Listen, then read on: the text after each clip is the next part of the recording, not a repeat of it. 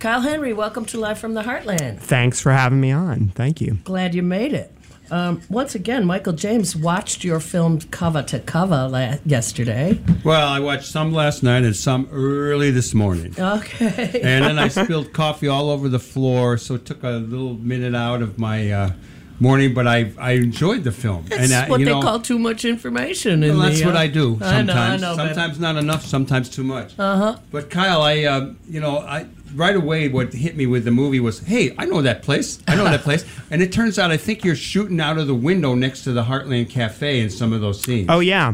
I used to live in that Your old apartment. house. Yeah, the top floor. Hey, when I walked into that apartment, I was like, I'm going to shoot a film here. You know? No kidding. Yeah, I convinced my partner actually to move there, like because of that very reason. It was like, this would be a great place. What year did you move in there? I moved in there 2014. Okay, so we had already sold the place, but we're, obviously still connected. Oh, yeah. Well, I got to share with you, there is a filmmaker from Chicago, Andy Davis, who tells a story about waiting for his dad to come home from the war because he was living in that very building. And so it must be a filmmaker kind of building. I wonder how many other films came out of that. So much history, too. I think it was built in 1880 or something. I mean, it's a really old building and gorgeous. Yeah. And it's our couple who sort of seems like they have it all together, living on a castle on the top of a building. That was a perfect location for them to live. Well, tell us a little bit about the film. Yeah. Tell us about what you got, because it's great. The visuals are great. Because it's our neighborhood. Yeah, it's our neighborhood. It's got our lake in it. It's got our L in it. It's got various places we know. Soul It's Cafe. called Rogers Park. Yeah. I mean, it's the only neighborhood I've lived in, and there's something really special about Rogers Park that I feel represents the best of Chicago, which is all the different types of people that come together, that interact, that live together, that have to communicate, and sometimes are in conflict with each other, but they're there together. It's feels to me like one of the least segregated neighborhoods in Chicago. I wanted to tell a film about two couples going through midlife crisis, have a little experience with that, and me and my partner... They seem young for midlife. I'm sorry, you're a little young for midlife, dude. I was reading books from the 70s, and they were saying midlife crisis starts at 35, and I was like, wow, people died a lot earlier then, didn't they? But I was like, okay, I'm past that. My partner, my life partner, and also the writing partner, Carlos Trevino, and I make films about stuff that we know about or that we want to explore because we're sort of going through it. So it's a story of two couples who happen to be interracial couples. Brother and sister. Yep, and two of them are related because the two white characters are brother and sister. Are in the thick of it. And I think there's a lot of transition. I call it the second coming of age. There's not a lot of movies about that. And that reflects my experience, and that often motivates me to wanting to make a film. I find myself tripping over the how we frame this.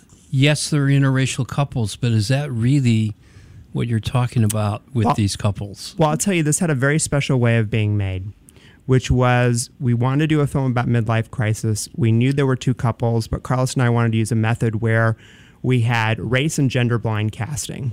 Good. And that we didn't have a script. And so we went Yay! Thank you. We went to a great casting agency here in town, PR Casting, Pascal Rudnick, and I said, I want to see great Chicago actors that represent Rogers Park, that represent the diversity of Rogers Park. I don't know if this will be a gay, straight couple. I don't know what the dynamics were. And the four actors that we cast who sort of workshop ideas that Carlos would eventually write the script from, these were four people that I just loved playing with. That they were neat. They told great stories. They were open and willing to this weirdo process that we wanted to use to make the film. Oh, you have weirdo process? Oh, yeah. I would call it weird. That's trademarked, by Michael.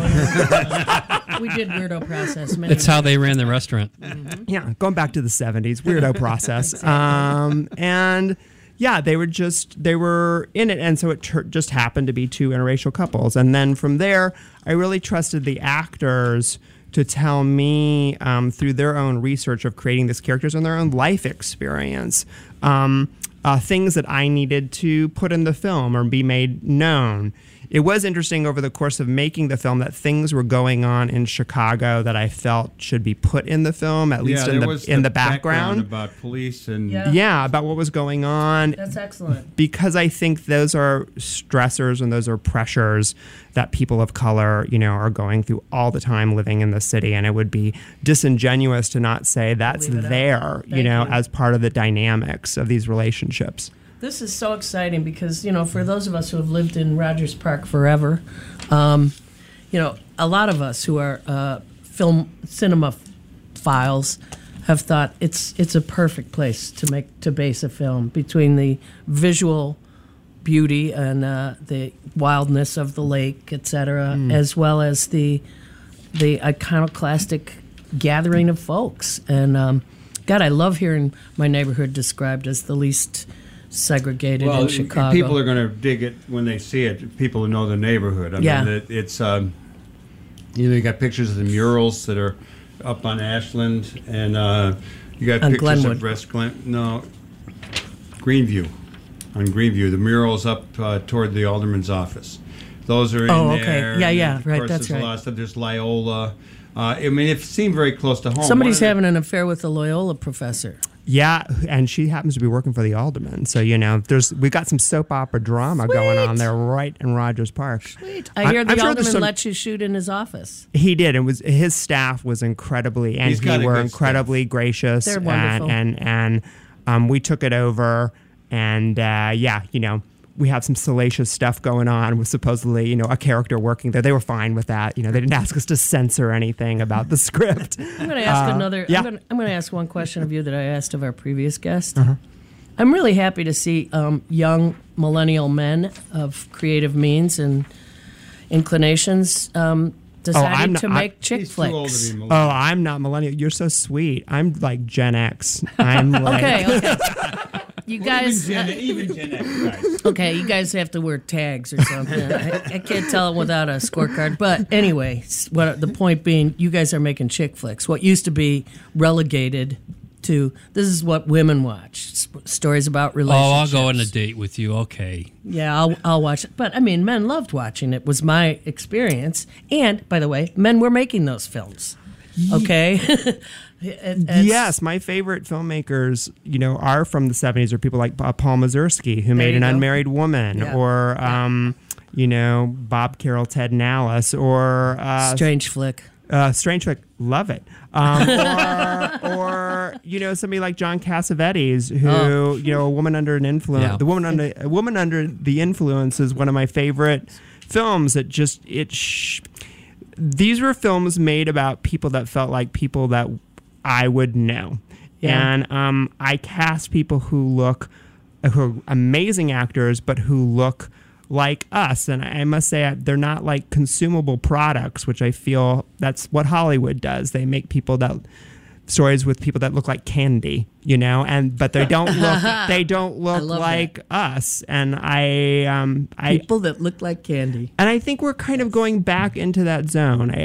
With shows like This Is Us and other things that are on TV now. I mean, like, oh yes, I'm seeing people I would see on the street now who are the star and not just, the best friend supporting character. Right. When I think of All in the Family, I think that's what they pulled off so well there, was having a normal family with all of its challenges and multi-generational differences and whatnot.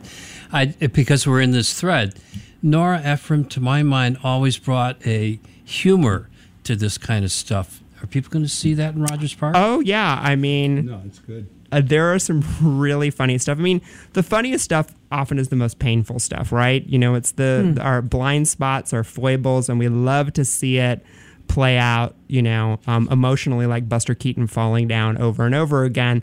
We love to see, I think, to know that life is just this broad spectrum of things. You can have terrible things happening and be totally cracking up at a funeral, So I like to have that broad range in my film. So I think you're going to laugh, too.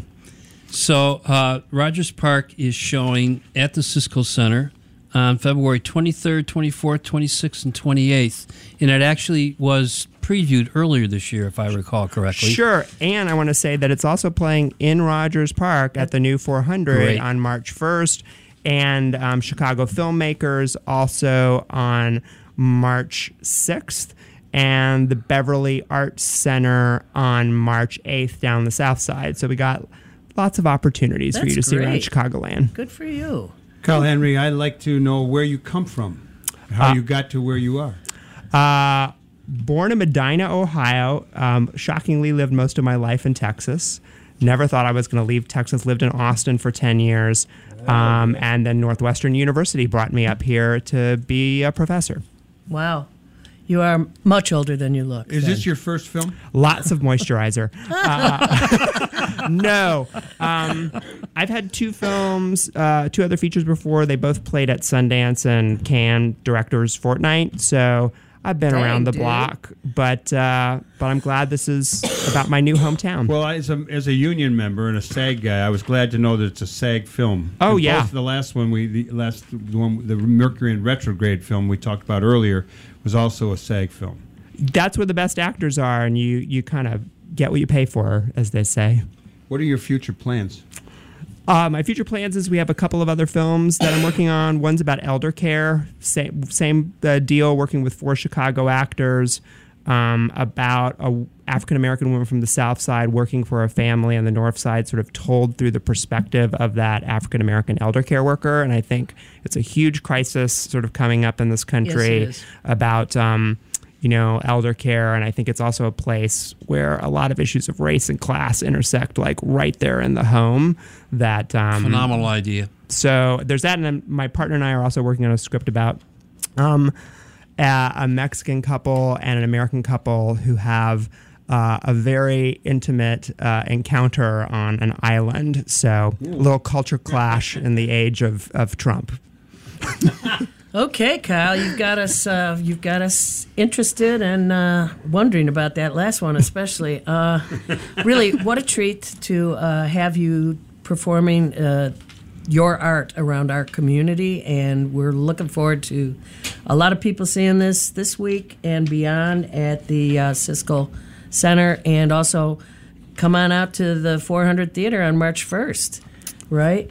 Thank you so much for having me on. This has Thank been you, a Kyle. real treat. Our total pleasure, Glad to man. have you here. We're going to just shoot a couple more pieces of information your way that we couldn't do before our previous filmmaker.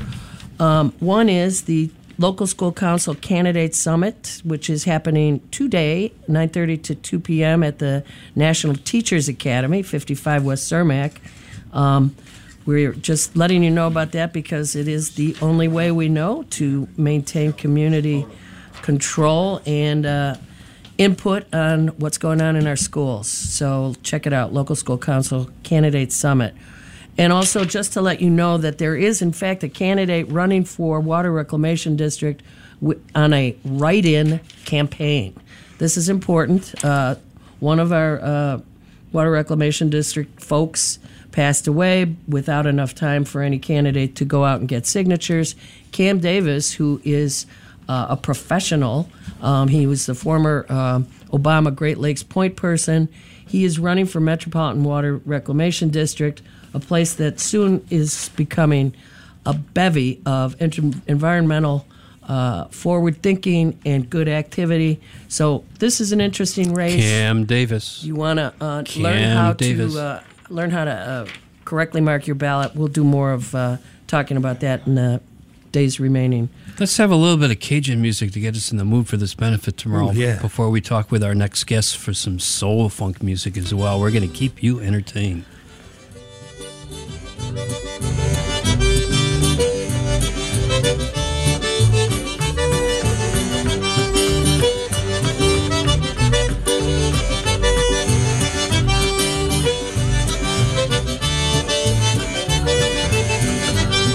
On va t'y faire de ça.